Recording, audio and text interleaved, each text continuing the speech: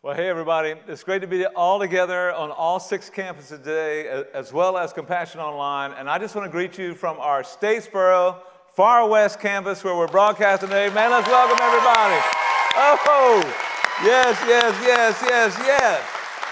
Man, it is so good to be here at our Statesboro campus today. Man, this place is red hot. God is working out here. And I'm really, really thankful that we have this opportunity for the first time to be able to broadcast from one of our regional campuses. But man, I got to tell you, across all of our campuses last week, our Baptism Everywhere celebration was amazing. Friends, we baptized 141 people across all 6 campuses, online, bam.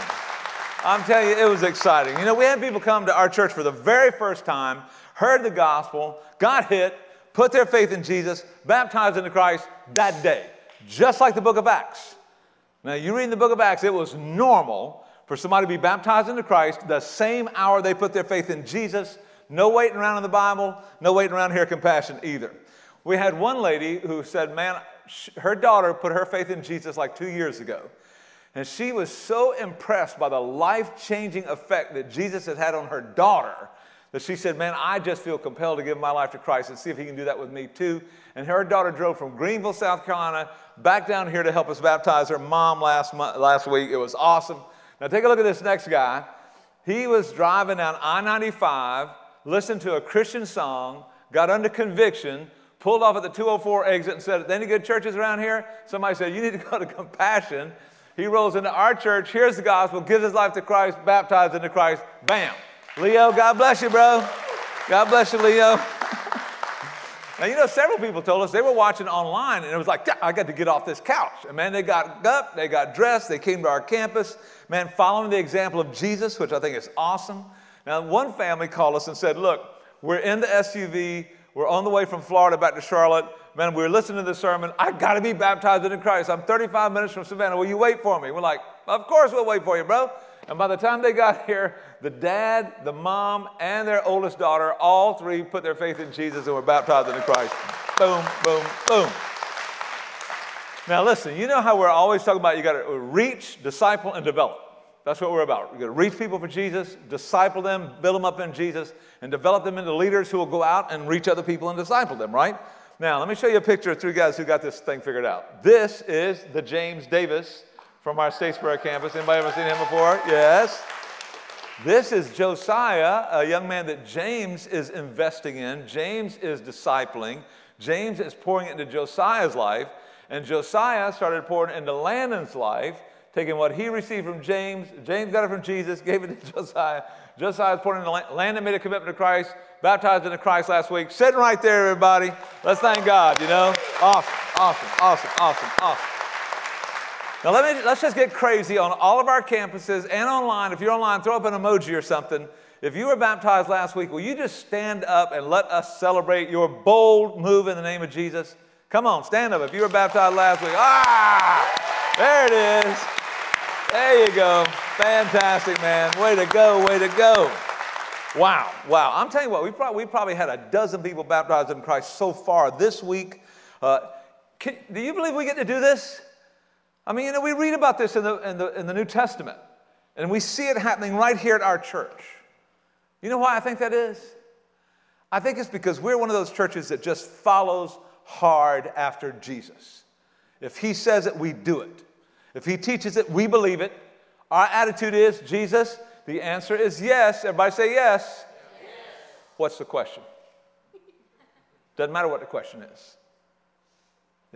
Whatever the question is, Lord, the answer will be yes. Now, friends, we get to see a lot of cool stuff because that's our attitude. We see lives changing on 5 continents around the world every day because of our giving and our service. Listen, we see people get saved spiritually and physically because we're willing to say yes to Jesus. We see marriages, healed and lives restored because we learn how to say yes to Jesus in everything, something we didn't know before. We see students and children loving and serving Jesus in life-changing ways. You know why? Because it doesn't matter how old you are. You can still say yes to Jesus. Amen? You can. Now, the Apostle Paul was a guy who was running 90 miles an hour in the wrong direction. and then met Jesus and repented is the word. He made a 180-degree turn to go in the other direction. And then in Romans chapter 14, after he'd been a Christian for 25, 30 years, he writes about the outcome of that repentance, that willingness to change the way he thinks and follow after Jesus. And he said in Romans 14, 17, man, the kingdom of God, it's about righteousness. You know what? You're in a right relationship with God vertically. You're in a right relationship with other people horizontally. It's about righteousness and peace and joy in the Holy Spirit. What is the outcome of me learning to say yes to Jesus? Righteousness, peace, joy in the Holy Spirit. Paul says I'm living it every day. And friends, because I love you, the more you learn to say yes to Jesus, I'm telling you, the more righteousness and peace and joy you will see in your life as well. Now, you know, right after Jesus was baptized, which we unpacked last week, the Apostle Mark wrote these words. He said, after John was put in prison, that's John the Baptist, that's the guy that baptized Jesus, was put in prison because of his faith, because he would not capitulate to the culture, okay? After John was put in prison, Jesus went to Galilee proclaiming the good news of God. And listen to what he said. The time has come. Listen, the kingdom of God is near. It's close, man. This life of righteousness and peace and joy is really close. But if you want to have it like Paul did, you're going to need to repent. You need to change the way you think and then believe the good news. Now, the Greek word for believe is pisteuo. And many scholars believe that this is not the best translation of that word because it doesn't mean in our language what it meant in their language. You know, you think, I believe it, yeah, whatever. But man, back in their day, to believe meant to trust. I mean, to put your confidence in it, to lock it down, man. And so what Paul is saying is man, what Jesus is saying is that you need to trust him. Trust him, believe in his kingdom and trusting him. And that will lead you to a life of righteousness and peace and joy. Man, no matter what. Dude, even if you go to prison like John did, you will still experience righteousness and peace and joy at a level that most people will never experience. Now, for that to happen, at some point, you just need to decide if you will change your way of thinking and trust Jesus or not. I mean, no matter what, you just got to decide, will I or won't I? Because friends, as John and Jesus discovered, the message of the kingdom that brings righteousness and peace and joy is diametrically opposed to many of the opinions and the power structures of the culture that we live in. And friends, I'm telling you, this is so important to remember as we start this new series of messages that we're calling Elephant in the Room. Because we just ask you, what do you think are some of the elephants in the room that you'd like to hear? What does Jesus think about that? And so as you can imagine, we ask that question everywhere. And dude, we got tons of questions. I mean, we got sex questions, right? And we got LGBTQ questions.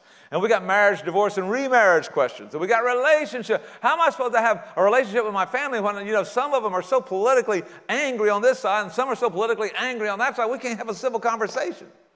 We also got lots of theological questions. And so this is kind of how we're going to proceed with this series. We're going to take your questions, and we're going to see what saying yes to Jesus looks like with that elephant in the room. And so buckle up, because today we're going to talk about the sex questions. Now, James, did you warn these folks that this is a Compassion Christian Church rated PG sermon we got coming here? Oh, you did not? Okay, so if you got little kids that you don't want to hear plain talk about the sex question. Okay, I see a young man leaving now. That's good. No, I'm just kidding. I'm just kidding.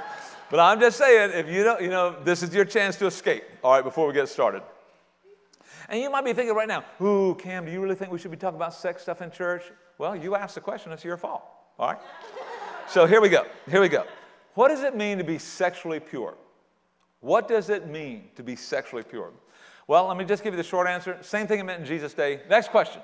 No, let's don't do that. Let's drill down a little bit, because this is a question about the view of sexual purity that Jesus outlines in Matthew 19. So if you'll open your Bible to Matthew 19, we're going to let Jesus teach us something about sexual purity today. And while you're finding Matthew 19, can I just say this is a hard thing to talk about? And this is a hard time to have this conversation. Because the conversation about sexuality and sexual purity, man, is so emotionally and politically charged that I just know that when this message is over, there's going to be some blood on the ground. And it's going to be mine. And that's okay. I mean, that's okay. Because, I mean, there are people in this culture who will just brand you a hater if you disagree with them. And as goofy as that is, that's the culture we live in. On the other hand, these questions are super important. And so why would a pastor shy away from teaching the Word of God just because there might be some blowback? So let's begin. Let's dig in to why it is so tough to talk about sexual purity in days like this. First of all, friends, there has never been a set of generations in the history of the world that have seen as much change as our generations have since the 1960s, and that would be especially true in terms of our thinking about sex. Now, John Mark Comer says that there have been 5 tectonic shifts in the way our culture talks about and thinks about and expresses sexuality that really we've just encountered in the last couple decades. Here's number 1. Sex has been disconnected from childbearing and family.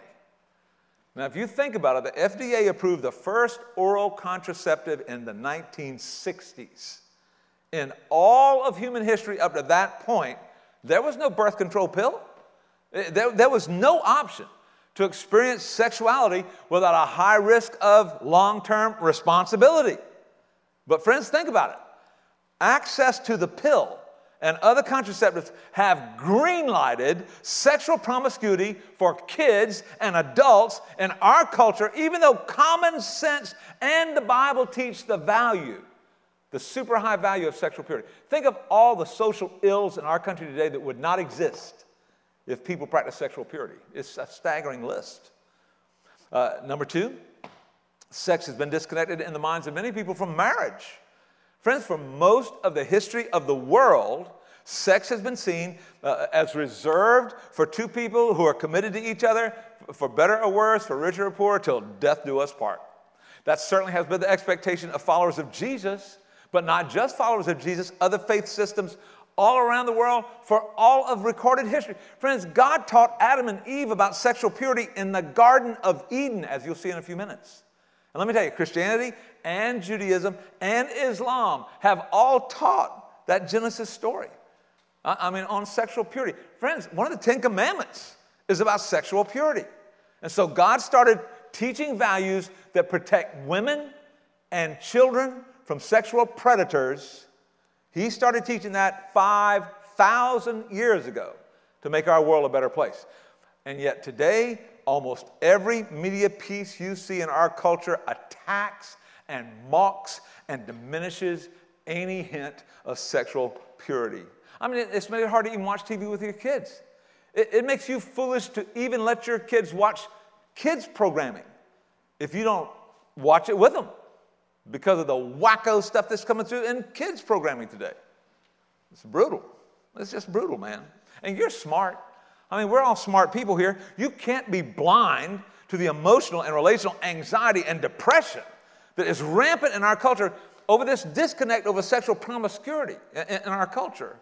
And let me tell you what's happening. It's making therapists rich, and people are writing books about it at a rate never been seen before. And we should not be surprised by this, because in the New Testament, we are warned. Paul warns us in 1 Corinthians. He says, look, don't you realize that if a man joins himself to a prostitute, now when you hear this word, you think some streetwalker somewhere in a corner or something like that? No, no, no. We're talking about transactional sex. If I have sex, maybe he'll love me. If I have sex, maybe he'll marry me. If I tell her whatever she wants to hear, maybe she'll have sex with me. It's transactional sex. Happens every day in every community in America. It's sad. But Paul says, think about it. Don't you realize that if a man joins himself in this kind of transactional sexual activity, he becomes one body with this person? Man, the scripture says the two are united. Dude, they're united into one. And friends, if this is true, and Jesus certainly thinks so, think of the emotional and relational and physical feelings of, dude, schizophrenia that will start to exist in your heart when you have sex with 2, 3, 4, 5, 50 different people. I mean, some of y'all are thinking right now, oh, Cam, you're exaggerating. Am I? Am I? I mean, in high school, friends, Relationally, I'm telling you, having multiple sex partners is physically dangerous to women. It jacks up your chances of getting cervical cancer exponentially. But I'm telling you, the scripture says, and this is just psychologically true, for everybody, when you have sex with somebody, it's like carving a big slice off of your soul and handing it to somebody. And if you just keep doing that over and over and over to many, many, many, many people, you know, the weight of your soul is reduced. And I mean, less and less and less strong and solid and healthy and deep. And then the people who love you, the people who live with you and love you, they know that. They have to live with that, which is why Paul says, run.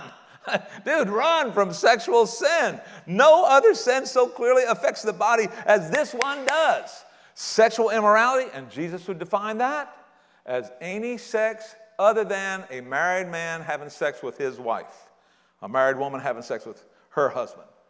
Any sexual immorality is a sin against your own body. You're damaging yourself. Scripture says that what you think of as just a meaningless hookup creates a soul tie at the deepest level in your life. And you do that long enough with enough people with no long-term commitment in marriage, problems. Number 3, sex has been disconnected from male-female relationships in our culture, which is largely, because of the activism of the LGBTQ rights folk, started back in the 80s, culminating with the legalization of same-sex marriage in 2015. And I mean, here we are 6 years later. You can't watch a TV show. You can't watch a series of commercials. You cannot take a commercial flight without having seeing media pushed at you in an attempt to normalize same-sex culture, couples in our culture. And this is a relatively new thing. And we'll talk more about that in a minute. But I think the most radical shift of all is that sex in our culture has been disconnected from love. It's disconnected from love or emotional or relational commitment of any kind for some people. Well, not everybody, but for a lot of people. You know what they think of sex as? Adult play. It's just something we do for fun. And let me tell you, it comes at a cost.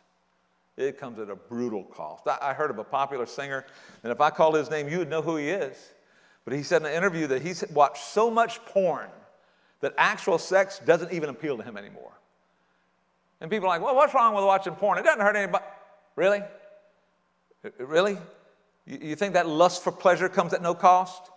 That getting yourself all jacked up, no matter how it happens. And then a couple years later, you have no physical desire for your wife, your husband. It messes you up. Always does.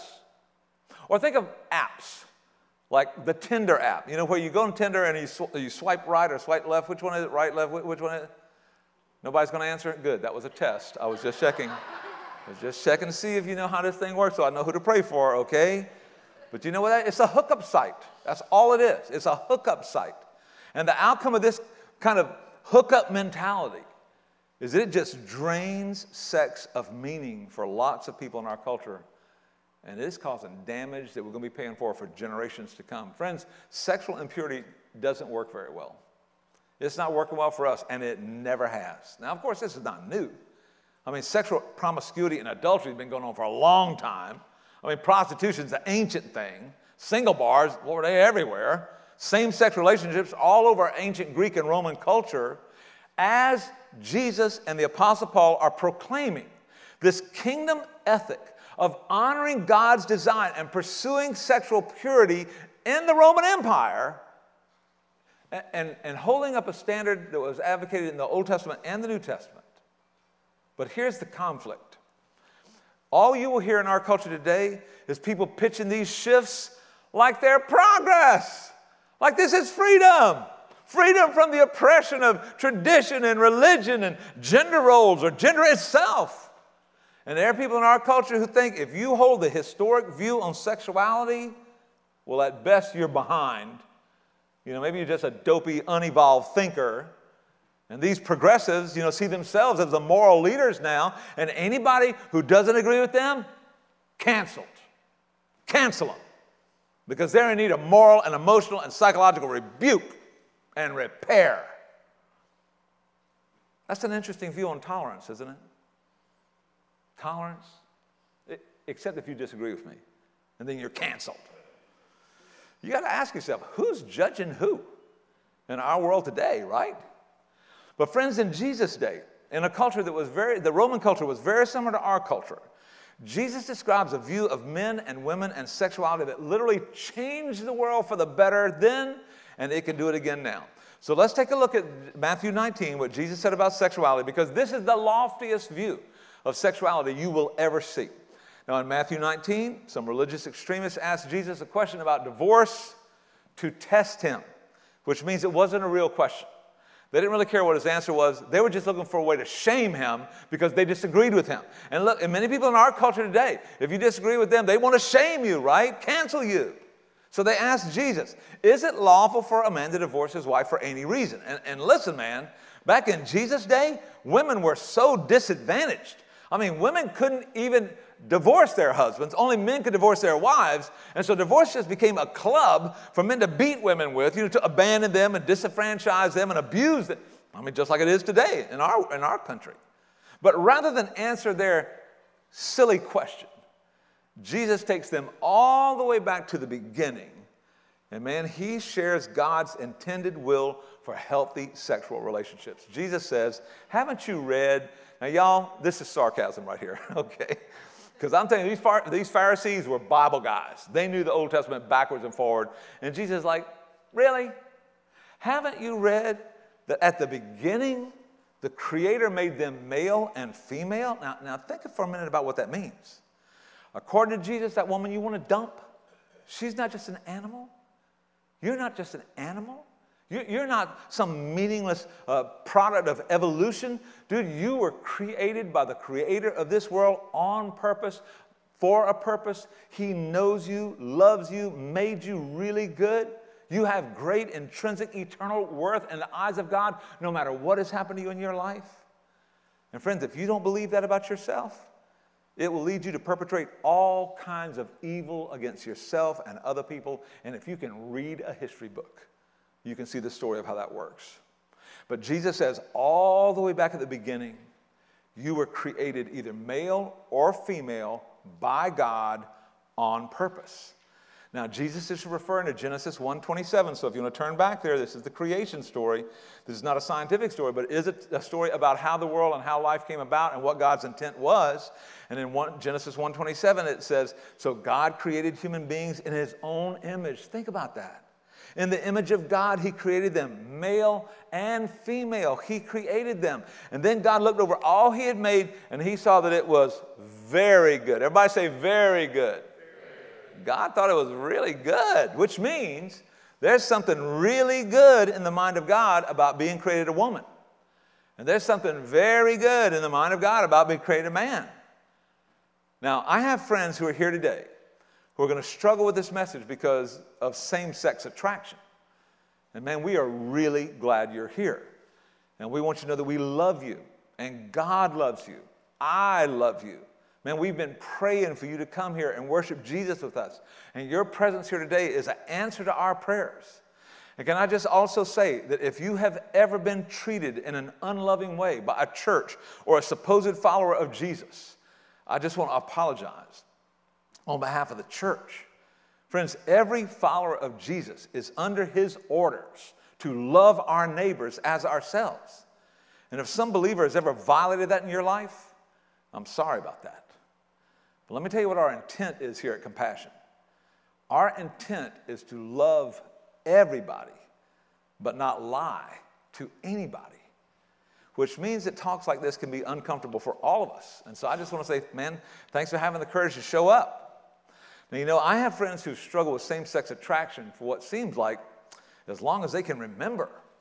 And I know we live in a culture that militates against the teachings of Jesus. Our culture tells us all the time that gender is just a human construct. It's a psychological thing. It's a social imposition. It's not important. Dude, you be you. Just go with what feels natural to you. And I hope you can see that Jesus does not agree with that. He does not agree with Oprah. He does not agree with Dawkins. He does not agree with, Matthew Vines or whoever your favorite blogger is that misinterprets and dismisses what Jesus taught. Jesus said that our male and female gender goes all the way back to human creation. It's a part of our creation. It's the will of God for us.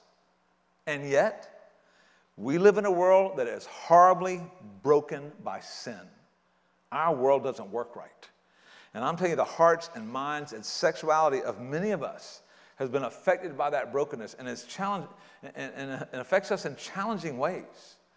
And so I know this is a struggle for some of us. And again, I'm so thankful that you had the courage to be here today. I'm thankful for that. And we do not want to diminish any of the pain that you're going through. And we grieve that your psychology and your physiology do not line up. And there are reasons for that. But according to Jesus, God did not create you that way.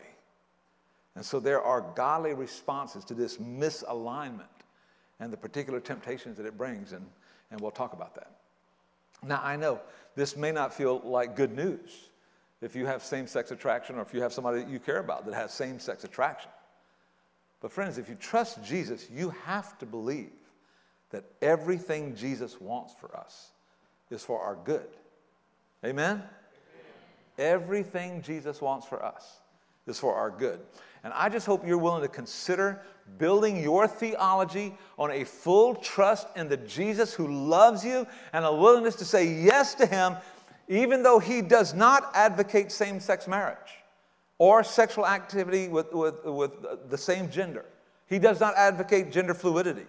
He says, from the beginning, God's intention was male and female. Consequently, in verse 5, for this reason, Jesus said, a man will leave his father and mother and be united to his wife. The two will become one flesh. Man, I wish I had a time to talk about what that bonding looks like. The beautiful, amazing. I mean, my wife and I get ready to celebrate 40 years of marriage in August. Man, what started on the day we got married, well, praise the Lord.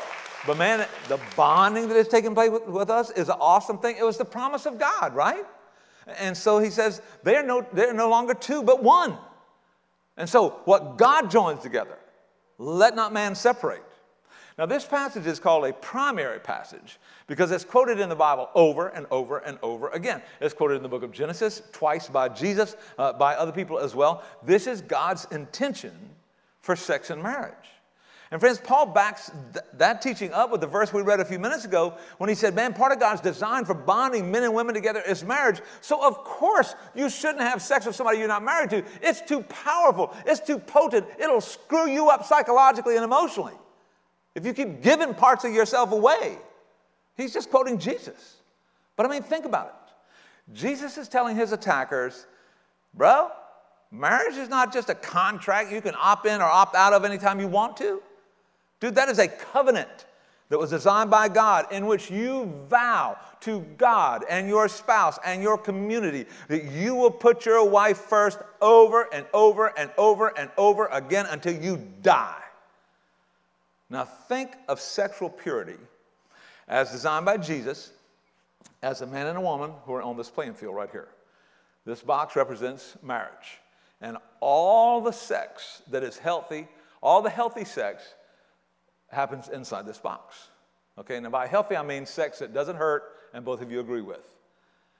And those of you who are really young are going, ooh, what's he talking about? And everybody else is going, okay, I get it. But anyway, all right, all the sex that happens in this box, awesome, beautiful, wonderful, God-honoring, awesome.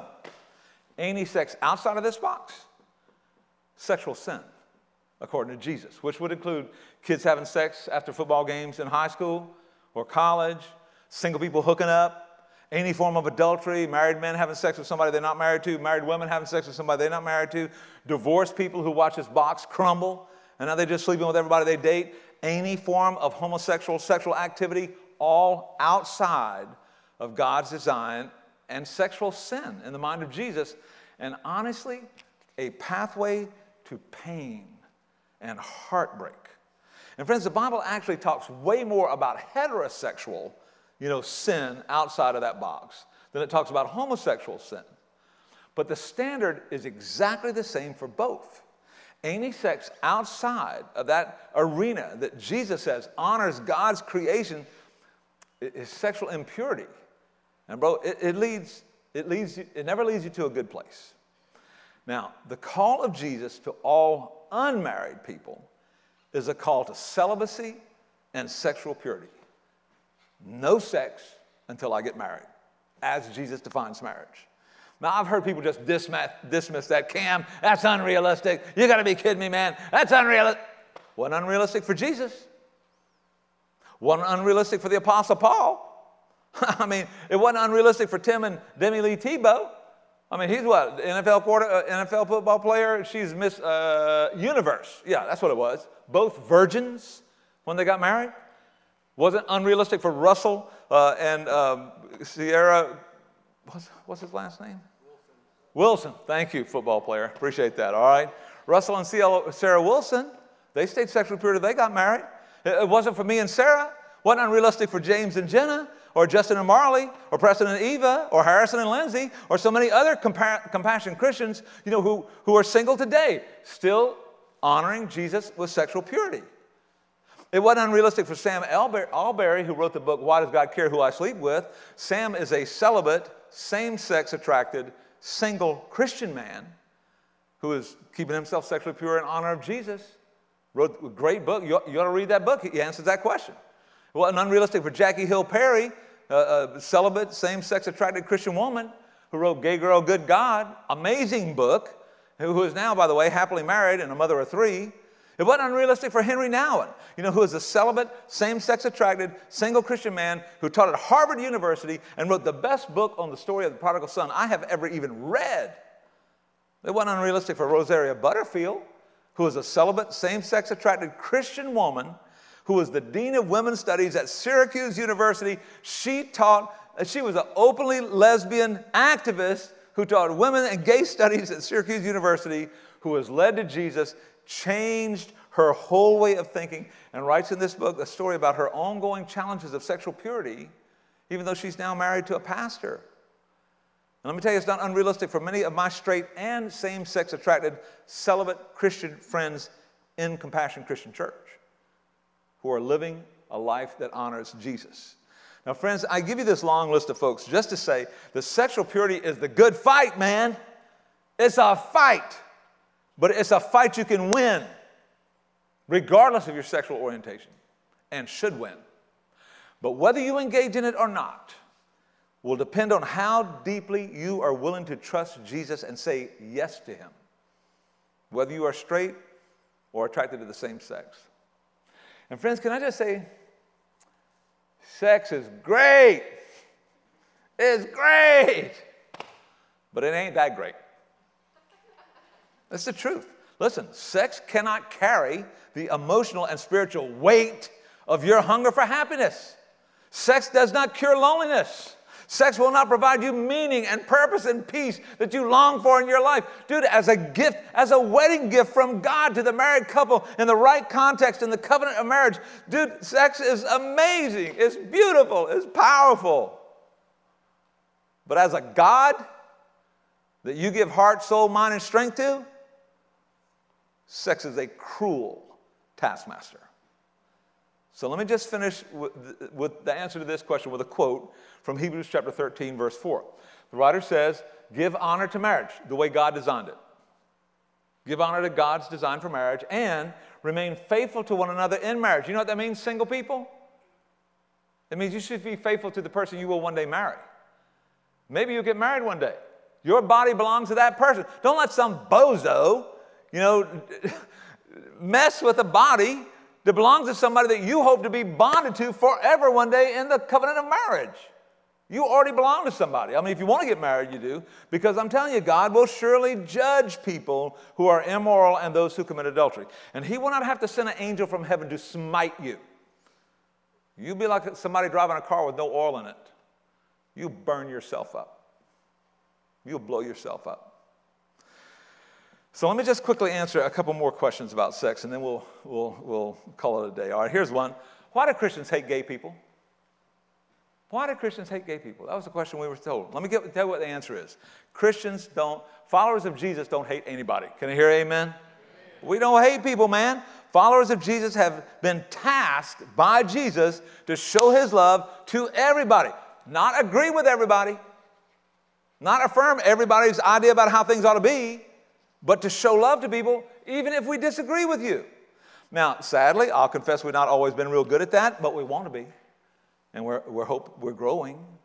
And friends, I'm just saying, if you're struggling with sexual impurity or same-sex attraction today, I'm so glad you're here. And I am just praying, man, that you will feel the love of Jesus every time you walk in our doors until you begin to trust him and his will for your life.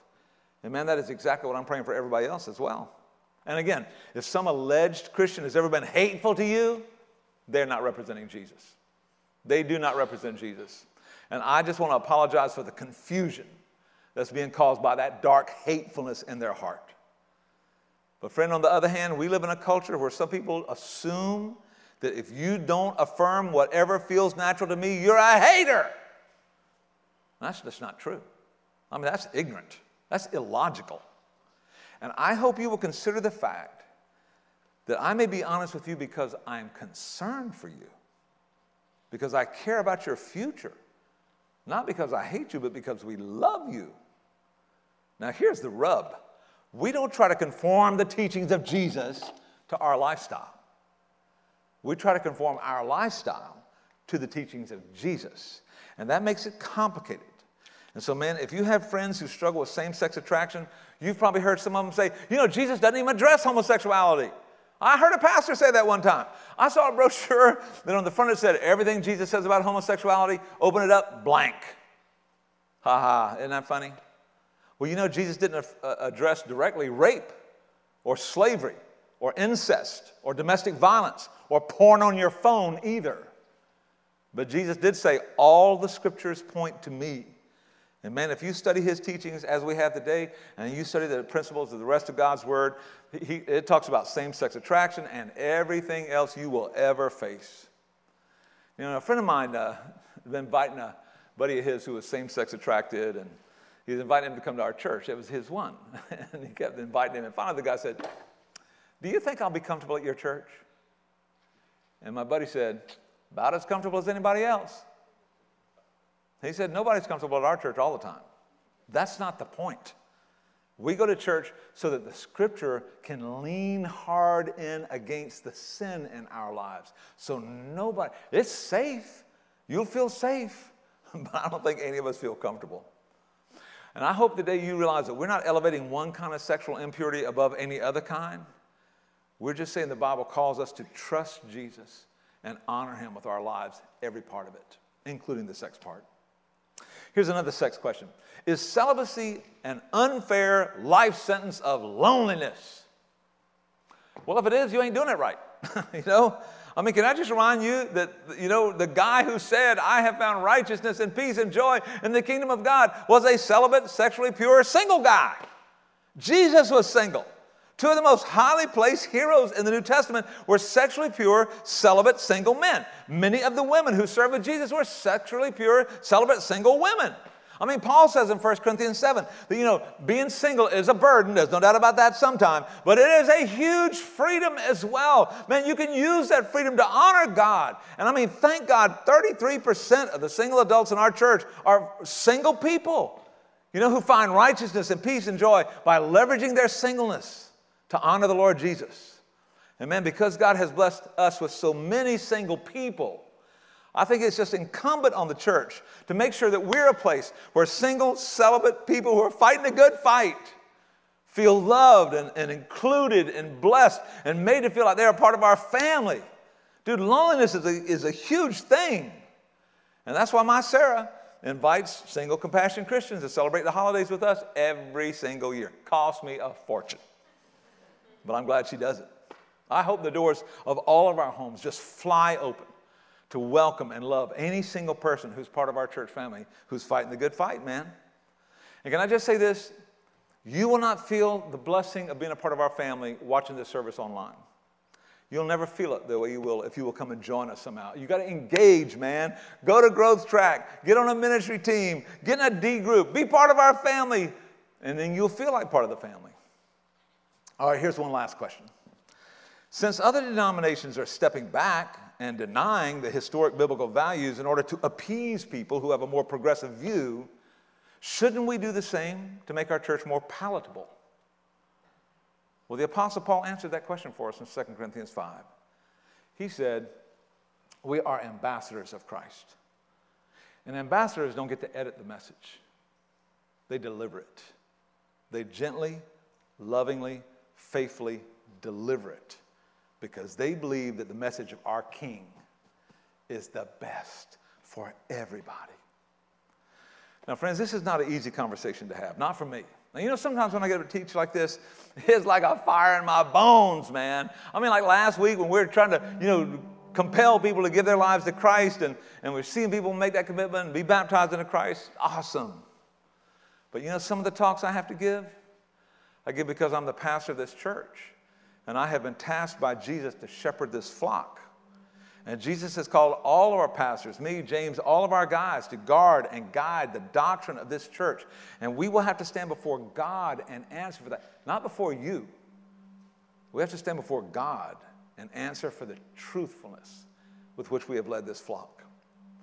Now, friends, in a college town like this, a military town, a coastal tourist area like ours, sexual purity is something we just got to talk about. So here we are. But friends, this is not just a job for me. I love you. I care about you. And I do not believe any variance on your part from the call of Jesus will ever lead you to righteousness and peace and joy. Won't happen. Now, friends, I have a weird job. I get access to a lot of people's souls.